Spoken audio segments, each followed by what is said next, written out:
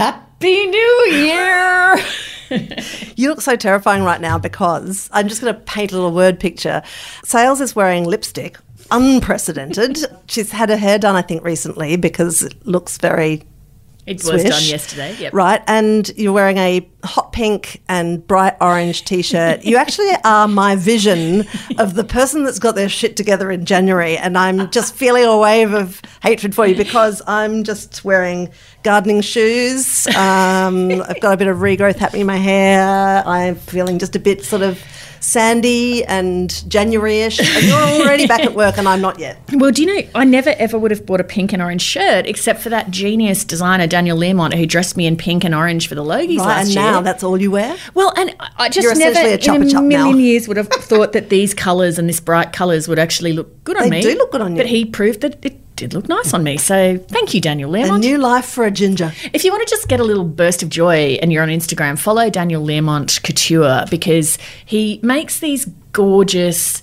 kind of classic frocks that are just sumptuous.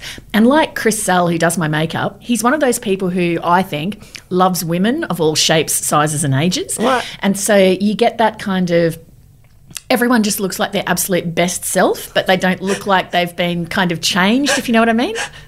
I'm just loving that you've come back. Oh, standard interruption. Hang on, it's Jeremy. Just give me a second. Hello, darling. You're live on the podcast. Sorry, everybody. What's up? She'll get this dealt with in a moment, and I'll be able to tell you what I did over my summer Twin holidays. pack of baby cos is exactly what I'm looking for. Yes. Of course she is. Of course she is. As many as you can carry. Like maybe 5? I don't know. No, maybe 4? Apologies, listeners, for this. Having a little Yes, taste of my life. Exactly. Goodbye. Love you. You quite done? Yes.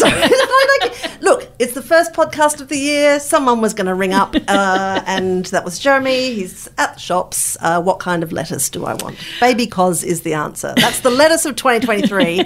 I was just sniggering because I love that we've got back together and you are now an Instagram influencer. You're like, give this designer a follow. I mean, just the way he loves women is just like, oh, speaking of which, can we have a minute's silence for Vivienne Westwood? Yeah. I mean, talking about designers who love the female form, I felt just this dragging sadness about her death because what an extraordinary individual. Oh, amazing, amazing person and an amazing artist. And yes, I agree with you. I salute her. Did I talk to you about that sort of biopic thing, or like somebody made a documentary about her not even that many years ago, and one of the very obvious elements of the documentary was that she had clearly agreed to it and then repented of her preparedness to be interviewed. So the interviews of her sort of just going, oh, I'm so bored of all this stuff. Like she's talking about, Malcolm McLaren and punk, and she's like, yawn. And I just thought, she's obviously just a person who goes through life, throws herself into stuff and then gets bored with it and then moves on. And I just, I don't think I'm like that at all, really. I'm sort of a tragically consistent person in the things that I'm interested in. But I love that. I'm really drawn to that in other people, just this sort of all or nothing and then move on kind of thing. But do you know, I saw the flip side of that, which was I went to see Billy Joel live in Melbourne just at the end of last year. My God. And Billy the Billy Joel content in this podcast, I'm not going to lie, is higher than I ever imagined it would be. And so Billy Joel at a certain point goes to the crowd, I've got good news and bad news for you guys. The bad news is I haven't written any new material or brought out a new album since 1992. Everyone goes, what? Yeah, and he's like, and the good news is it means I'm playing all old material. Everyone's like, yeah. So, and then he did it. It was just, that was such a great concert because he has so many hits and just such a massive back catalogue. And you'd think, there's actually a very funny piece in, what's that magazine called that does really funny that Murph loves sending us? McSweeney's. Oh, yeah. McSweeney's did this fantastic thing about what goes through Billy Joel's mind when he walks into a Christmas party and there's a grand piano in the corner. And it's basically this internal monologue of Billy going, I know that someone's going to ask me to play that fucking stupid song. And he just keeps sort of going in this vein until the moment where he has to play it. It's just absolutely priceless. Can you imagine, though, going to a Billy Joel concert and he goes like, but first I've got to play you my new experimental atonal kind of you just instrumental mix. But even though Billy must want to play Piano Man like a hole in the head, It still, I guess, has to be thrilling every time. I mean, look, I wonder if it ever wears off. I have asked musicians this and they say it doesn't. When you're playing something you wrote in front of 100,000 people and every person there is singing every note, like it's just gobsmacking. I think it would be worse if you were a one-hit wonder and you then sort of tried and never got another hit. And then you'd be like, don't ask me to play. Oh, God damn it. Because it would be like narrowing your human significance to 3 minutes of audio. But I think with Billy Joel, so many hits that it wouldn't be. Did I ever tell you? No, he still had. He's got a fair bit of stuff to choose from. But the thing that was great, I think, for a fan of which I'm one, is that there weren't very many songs that you would have wanted to hear that he didn't play. Like he really did play almost everything that you'd want to hear got a run, which was just awesome. So did I ever tell you about the time that Murph and Gwen and I went to see Bananarama? You did. You dressed up, didn't you? As I recall. Little bit. Yeah, that would have been great. That would have been a real good nostalgia concert. Yes, it was. And we went with our friend Angela, and yes, we may have worn 80s party gowns and went to the Enmore. But like, they really don't have a huge back catalogue at all. So they showed up and they were kind of like, you know, middle-aged mums just like us. And people were going nuts, of course. And there was a bit of stage banter. And then they played like 3 or 4 songs. And then everybody in the audience, you could tell, just went, oh, God, that's kind of it, really. Well, after they've done, you know, Robert De Niro's Waiting and a handful of others, you're done and dusted. That is what happened. So they only played for, I don't even think it was an hour. Like it was, it was a really short show. And then they kind of went, thanks, Sydney, you've been great. And everybody in the audience just like, sorry, what? Because it was like $80 tickets or something. And so when they stopped, there was like this angry mob of gay men and middle-aged mums. Just like, but what do you want to hear? Play Robert De Niro's Waiting again. We're all a bit sauced up, you know, on sort of Pinot Gris from across the road. And so we all just basically moved as a crowd to the Imperial and then savagely danced to pop music like into the night. Well, they actually need to be on like a triple bill with, you know, Bananarama, and Bros or something. That would be a great night out. Bros or Bros? This again. So, listeners, how we're splitting this pod is how we always do the first couple of the year, which is talking about our summer of culture. Yeah. So this episode 1 for the year is Salesy's Summer of Culture. That's because it's got more in it than Crab's Summer of Culture. So I've got something to tell you about that I went to on Wednesday night. Okay, so can I just build some background in here? A couple of days ago, what is it now, Friday, Sales starts sending me these like classically annoying sales messages, which is like, I'm doing something on Wednesday night that's so ridiculous. It's so ridiculous. I won't tell you about it till the podcast. And I'm like, right, that sounds fascinating. But then she keeps texting me like, and then on Wednesday, I totally forgot because it was annoying. And I said, oh, do you want to, like, because it was hot, you know, do you want to bring the kids around after work? She's like, no, I'm doing the thing. So, okay, here you go. I'm a captive prisoner. So tell me your thing. So I was reading about what was happening in the Sydney Festival and I came across this thing called Lucid. And what it is, why it caught my eye, well, it caught my eye for 2 reasons. One is that it was taking place in a Harry Seidler designed building in Sydney that very few people get access to. It's run by the Commercial Travellers Association. It hasn't been renovated since the 1970s. Ooh. It's that mushroom building on Martin Place. Oh, okay. Do you know it? Near the MLC Centre. Yeah. For anyone who doesn't know it, it kind of looks like a, you know, space kind of thing. It's a very weird looking building. Mushroom. Like a mushroom, right? Narrow thing and then a round kind of thing at the top. It's run by the Commercial Travellers Association, so salesmen and stuff would stay there and so on. You can only get access to it if you're a member of that association. And so the Sydney Fringe had taken it over and they'd got this cellist to create this music work. A cellist was involved. I begin to understand. It was to create this music work that starts at 10:30 p.m. and ends at 6:30 a.m. Sorry, and you go to the Mushroom Building and you go into a room and you stay there all night and they pump this thing in for the 8 hours and it's called Lucid and it's meant to kind of help you have some lucid dreams and influence your dreams and kind of, you know. Oh my, what? And you did this? I'm just going to take a picture of her big stupid face right now. She's just like, she's so pleased with herself. It's just like... So I booked a ticket and then I kind of didn't really think about it again. But in my head when I booked the ticket, I was thinking, wow, this will be beautiful. I'll be like cocooned in a room and played this comforting, nice music, and it'll just be really enjoyable. And wow, that'll be lovely, a night in the city. And then I got the frequently asked questions 2 days before, and it included, I'll read it a bit of it to you. How loud will the music be? Volume will be determined by the artist in line with the sonic journey. Oh. Am I able to turn off the music? No. The work will run continuously for the 8-hour duration. Am I able to turn off the lights? The lights will turn off automatically at 12:30 a.m. My friends are doing this experience too. Can we spend time in each other's rooms? Within reason, yes, but all guests must have an allocated room. We ask you to respect other patrons room per person. and keep noise to a minimum. So I saw this and then I'm like, oh, right, this might be a rougher experience than what I'm anticipating. So what's in the keep talking. I have so many questions. So then I've decided, I've got my little backpack, so I've stopped off at a bar to get a martini at like 6:30 p.m, 4 hours before it actually starts, because I'm just thinking... Might have gone out a bit early on the martini there, mate. Well, exactly. And I'm just thinking, well, this is kind of... I didn't invite any of my friends because I just thought, probably quite rightly... Well, I would have absolutely made up an excuse.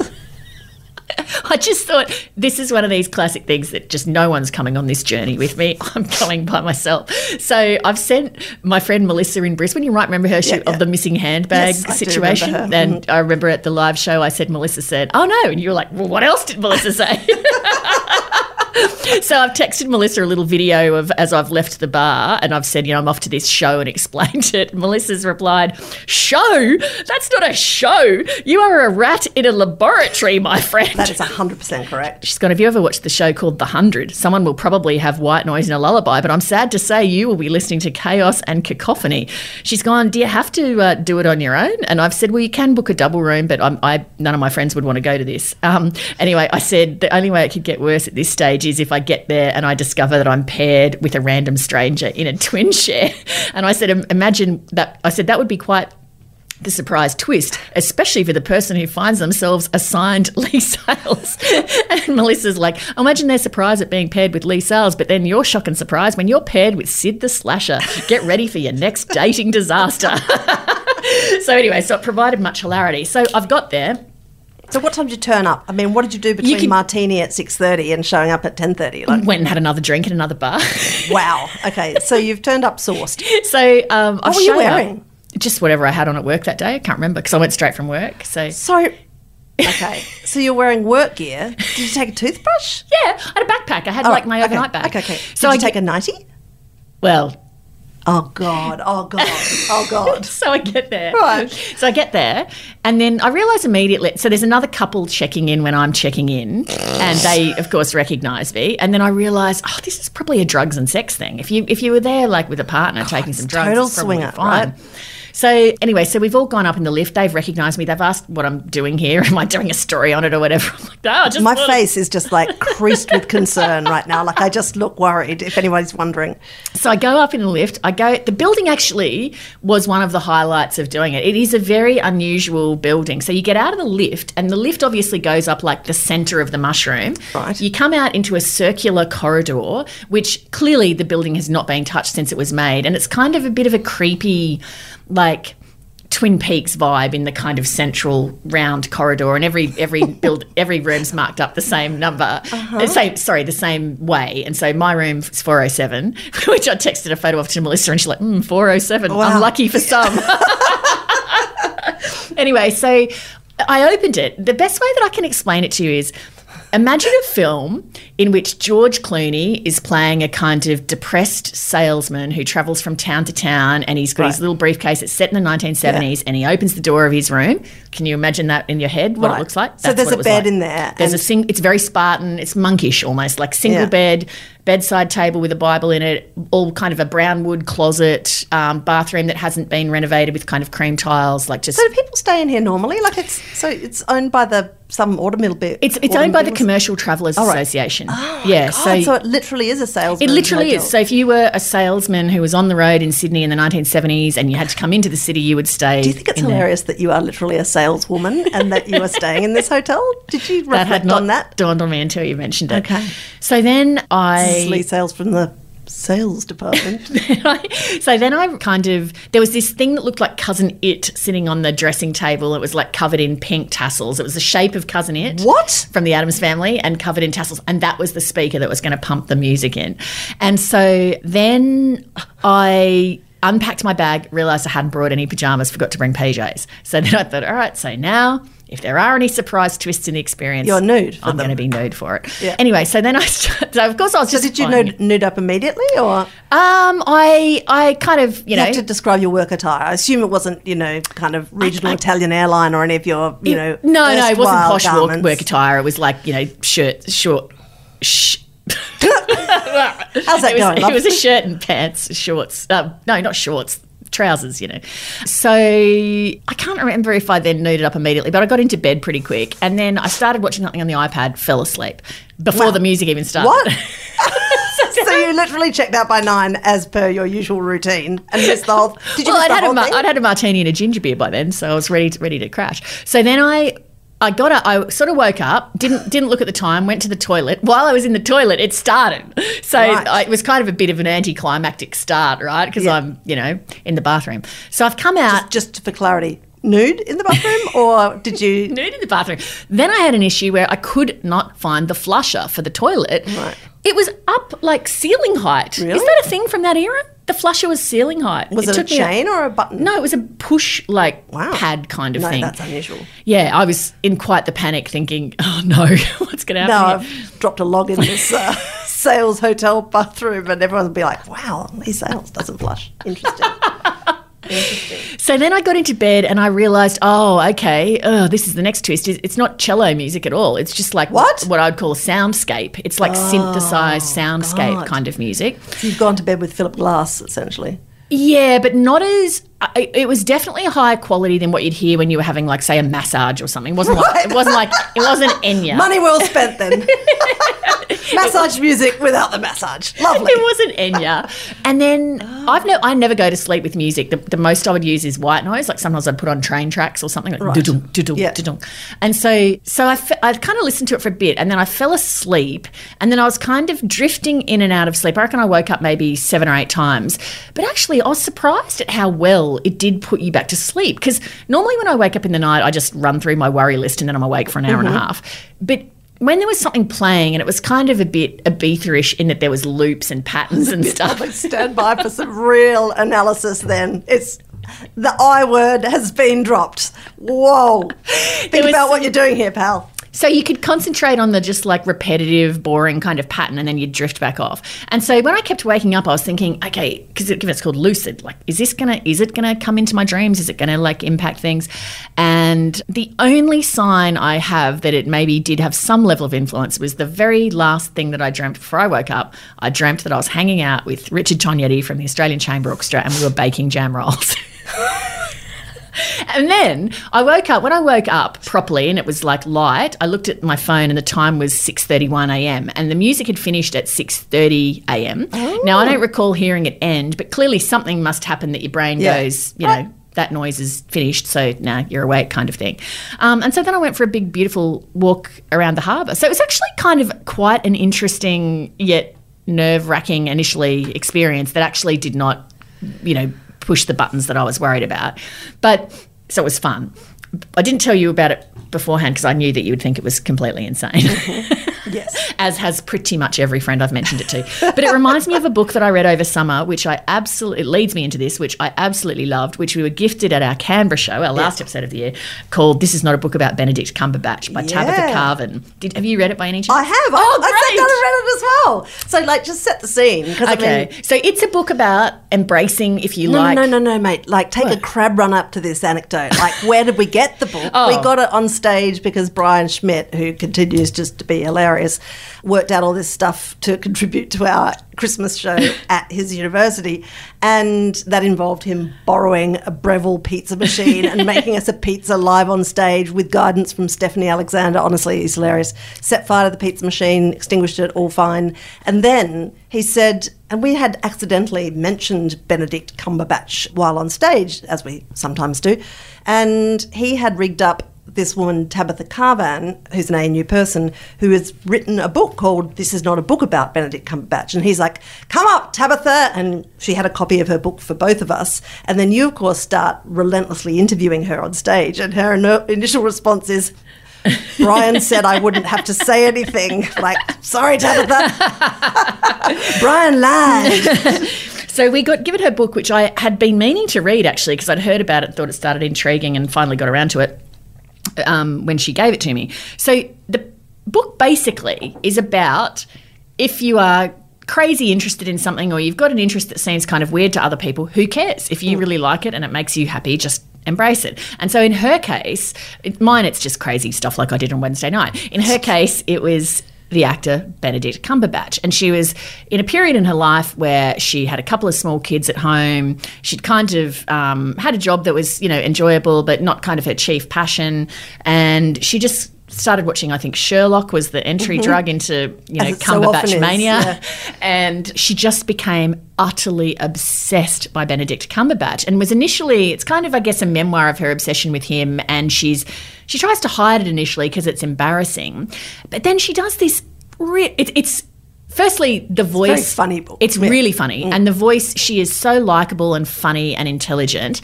And then she very beautifully and seamlessly kind of weaves her own experiences of her fandom of Benedict Cumberbatch into an exploration of some of the, I guess, psychology around, and I guess kind of an academic exploration of the nature of obsession, the nature of shame, the nature of embarrassment, fan groups, and she interviews some other people around the world who are absolutely obsessive Benedict Cumberbatch, or Cumberbitches as they're known. Yeah, they're called the Cumberbitches, which, yeah. Anyway, I thought which he thinks is problematic, apparently. There was some grab from an interview where he's just like, oh my God, don't call yourselves that. It was a really very uplifting and charming read, and I could not have liked it more. Yeah, I loved it too. I raced through it, and I just sort of picked it up because it was in my bag, and also you had already read it by that stage.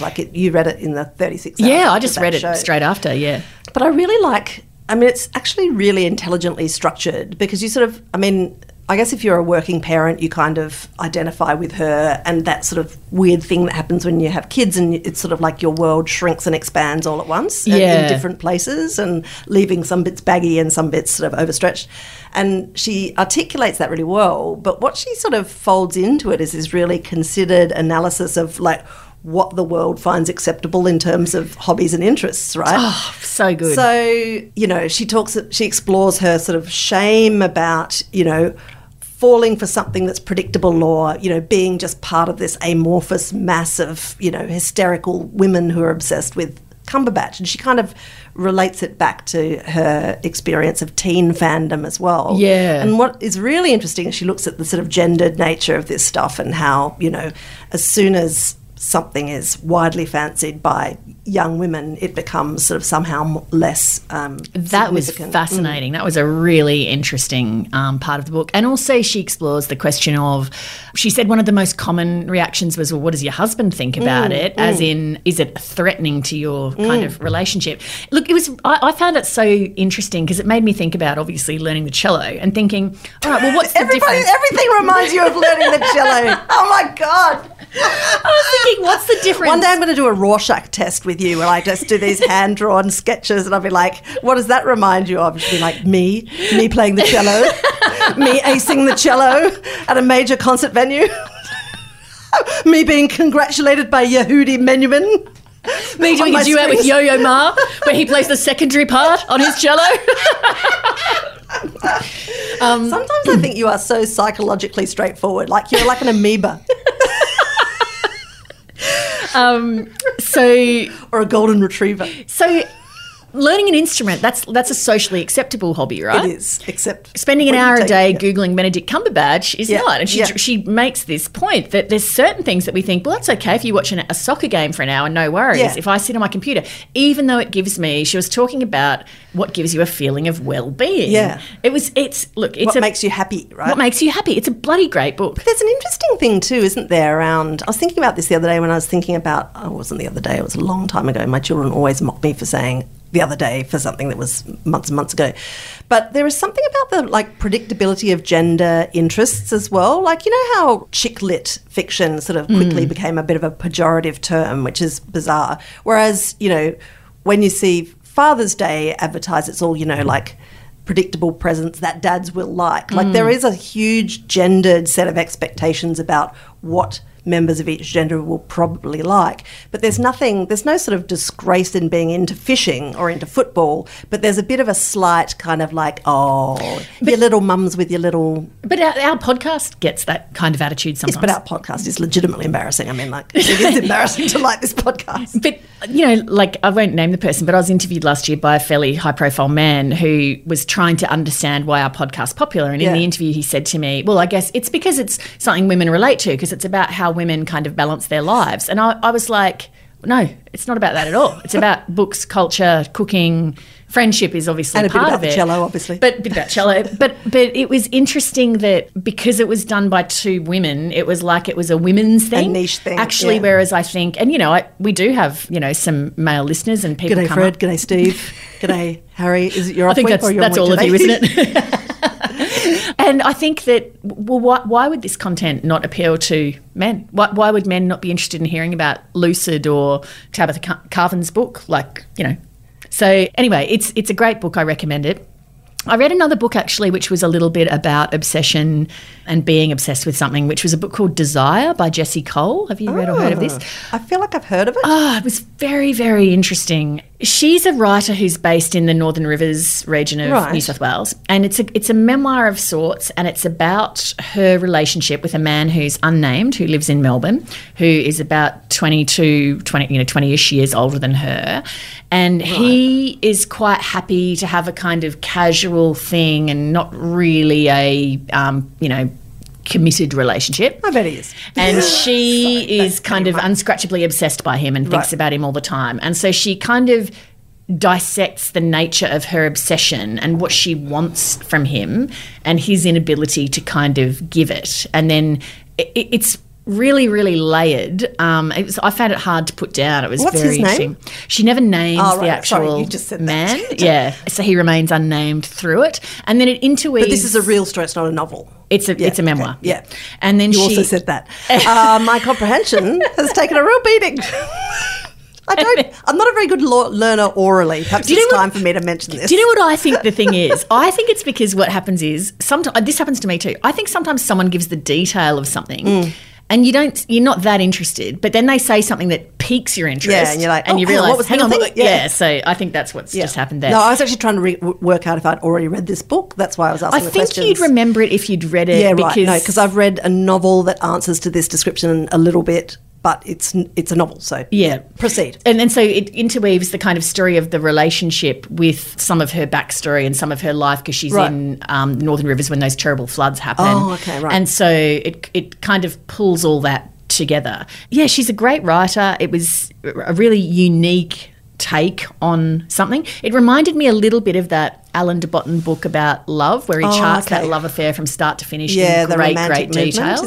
No, I can't remember what it's called, but it might be called On Love or something. I can't remember. But anyway, it's that kind of where someone does a deep dive on something really intimate and personal, and it's very vulnerable and honest and open, and so, it's very compelling for that reason. So I really loved that. The other things I knocked over on holidays, some of which I said at our last show that I was going to read, so I'll give people a quick update on them.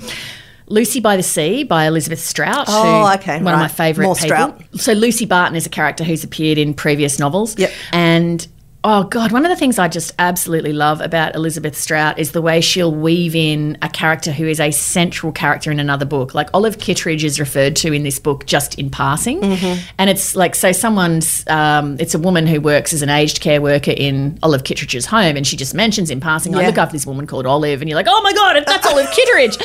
I love how she does that. But Lucy by the Sea is actually the first novel I've read which is set in COVID times and makes a big deal of COVID. Oh, okay. Most other culture is just skimming over it. Isn't it interesting the way it kind of like either gives a nod towards it or just pretends it didn't happen? Exactly. It's such a creative challenge. Yeah, absolutely. And people, I think, have made the judgment that no one wants to be back immersed in that. And I've got to tell you, having read this, I think that is the right judgment. Yeah. Because I love Elizabeth Strout, and I was just like, I'm sick of the COVID. I just don't need to know what it was like not interesting. seeing your family, and I don't really care that you were feeling anxious because you were stuck at home. Like, we all know that. So it didn't, even though I'm a massive fan of her and it was well written and I like Lucy Barton, all of it, and it certainly did have things that held my interest. I read the whole book, of course, but I just felt like, I'm not interested really in reading any stuff like that. Isn't it interesting? Like, so if there's a universal experience that everybody's had, then you don't want to consume kind of creative material about it. Like, is that what happens with, like, I'm just trying to think of, post-war literature or, like post-World War One, like, people went berserk, didn't they? Like, the 20s was this sort of creative explosion that seemed to be moving away from, Yeah. Maybe not enough time's elapsed. I mean, it's a universal experience, and then the particularities of everyone's personal experience is unique, of course, but then there's just a kind of theme that's repeated, sort of for everyone. So, good piece of writing, didn't overly, hold my interest. Hello, Olive. I read the Diana Chronicles by Tina Brown. Loved it. Yeah. She's I might read that because you seem to really get into it. Although I'm feeling a bit really close to the brim with royal material. Yeah. And I wanted to ask you, because I did watch some of that Harry and Meghan thing, but I didn't get to the end. I sort of thought, how many other ways can they say this? We talked about it at the Canberra show. We did. But what I want to know is, I think you've watched that Anderson Cooper interview with Harry. Prince Harry, right? God. Which I haven't. I joined the rest of the universe in going like, sorry, what? The necklace and the dog bowl and the sort of what? Yeah.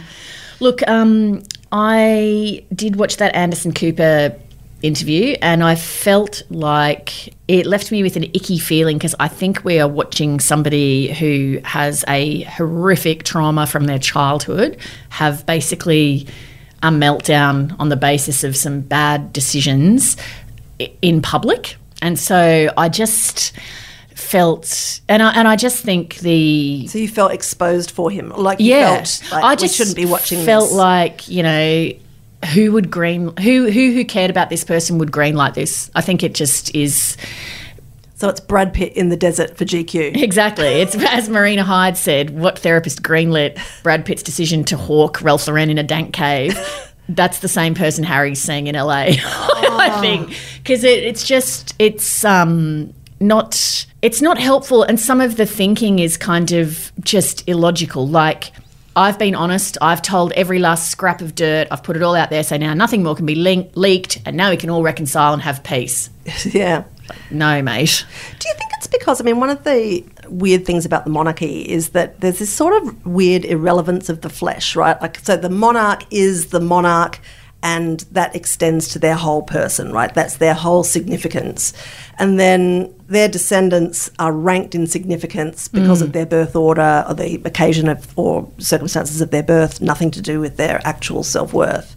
So if you grew up like that, particularly in a contemporary environment, you would have this bizarre dislocation of the significance of your own individual experiences. So maybe that is what creates this urge to rebel by just releasing every single thought bubble you've ever had. Maybe, but, in any context, whether you're, a spare or not, to release private text messages, sure, yeah. It's just never a good, in my view, thing to do. The other thing too is it's interesting. That makes me feel very relieved about our future friendship. So the ghostwriter's a guy called J.D. Moehringer, who also ghostwrote Andre Agassi's book, which I loved, Open. Another great title as well, because Spare is actually a fabulous title. And Open, I think, is one of the most inspired sporting memoir titles I've ever read. And I think, the beauty of Andre Agassi's book was it felt authentically like Andre Agassi's voice. And that's what a good ghostwriter does. It's not their voice, it's the voice of the person. Whoever did Keith Richards also did a brilliant job of capturing, what they got Keith for his good 15 minutes a day. So now this is, I think, one of the problems with this book, and my friend Mia Friedman sent this to me, is that... Spare, that is. Spare, is that the ghostwriter has not captured Harry's voice. Like, let me read you a bit of it. Talking about Diana. blah, blah, blah, one of the most famous women on the planet, one of the most beloved. My mother was simply indescribable. That was the plain truth. And yet, how could someone so far beyond everyday language remain so real, so palpably present, so exquisitely vivid in my mind? How was it possible that I could see her clear as the swan skimming towards me on that indigo lake? How could I hear her laughter loud as the songbirds in the bare trees? Still, there was so much I didn't remember because I was so young when she died, but the greater miracle was all that I did. Her devastating smile, her vulnerable eyes, her childlike love of movies and music and clothes and sweets, and us. Oh, how she loved my brother and me, obsessively, she once confessed to an interviewer. Well, Mummy, vice versa. Maybe she was omnipresent for the very same reason that she was indescribable, because she was light, pure and radiant light. And how can you really describe light? Even Einstein struggled with that one. Recently, astronomers rearranged their biggest telescopes, aimed them at one tiny crevice in the cosmos, and managed to capture a glimpse of one breathtaking sphere, which they named Earendel, the Old English word for morning star.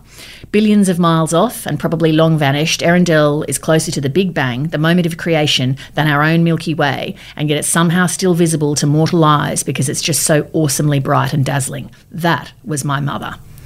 Now, come on, that's not Prince Harry's voice. Right. So there's not a lot of dog bowl level detail there, right? Well, he just doesn't talk like that. Yeah. I mean, I watched that 30-minute interview with Anderson Cooper. He doesn't talk like that. Yeah. So that is, kind of tricky. But anyway, look, the whole thing. Do you think you'll read that book? No, I don't think so. I mean, again, and this is something that publicists always think about when they're publicising books, is how much do you put out in the publicity, because it makes people feel like I feel like I've absorbed more than a book's worth of. They have carpet bombed the publicity, so I'm not really sure now what the. I do love the story about the Spanish version accidentally going on sale, though. That's like a spectacular, incredible car crash.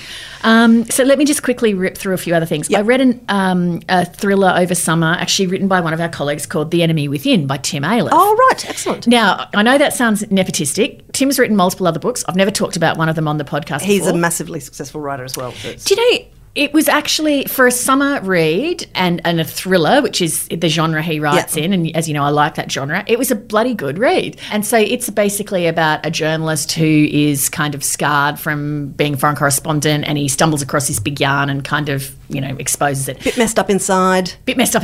And then it kind of very cleverly uses contemporary events to craft quite a plausible scenario. And just kept me ripping through the pages at the beach over summer. So I thought Tim did a great job of that, of The Enemy Within.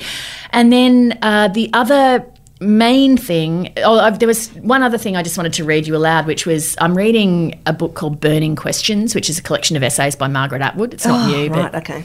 And it just reminded me, when someone's a good writer, how effortless it looks, because the writing in this, it just carries you along so beautifully, but she is so smart. The essay I've loved all of them, but the one that I really enjoyed was one looking at, I think it was the 100th anniversary of Anne of Green Gables, and because Margaret Atwood's Canadian, she wrote about it. Yeah. And so she was talking about, Anne's massively popular in Japan. Anne of Green Gables is... Really? So if you go to Prince Edward Island, it is full of Japanese tourists. Anne of Green Gables is massive in Japan. Whoa, okay. And it's kind of interesting. Because of the book or the series or the film? Or it's because of the book. People have been obsessed by the book in Japan. And so Anne has a bit of a... Margaret Atwood's on a book tour in Japan, and so she says she goes to Japan. She asks a Japanese audience to explain to her why are they fascinated with Anne of Green Gables. And there were 32 answers came out of the audience, and a woman who was there with Margaret wrote them down and typed them out and sent them to her. And so this is what the Japanese audience said why they like Anne of Green Gables. Anne of Green Gables was first translated by a Japanese author who was very well known and well loved already. Anne was an orphan, and there were a lot of orphans in Japan right after the Second World War, so many readers identified with her. Isn't this already so fascinating? Right, yeah.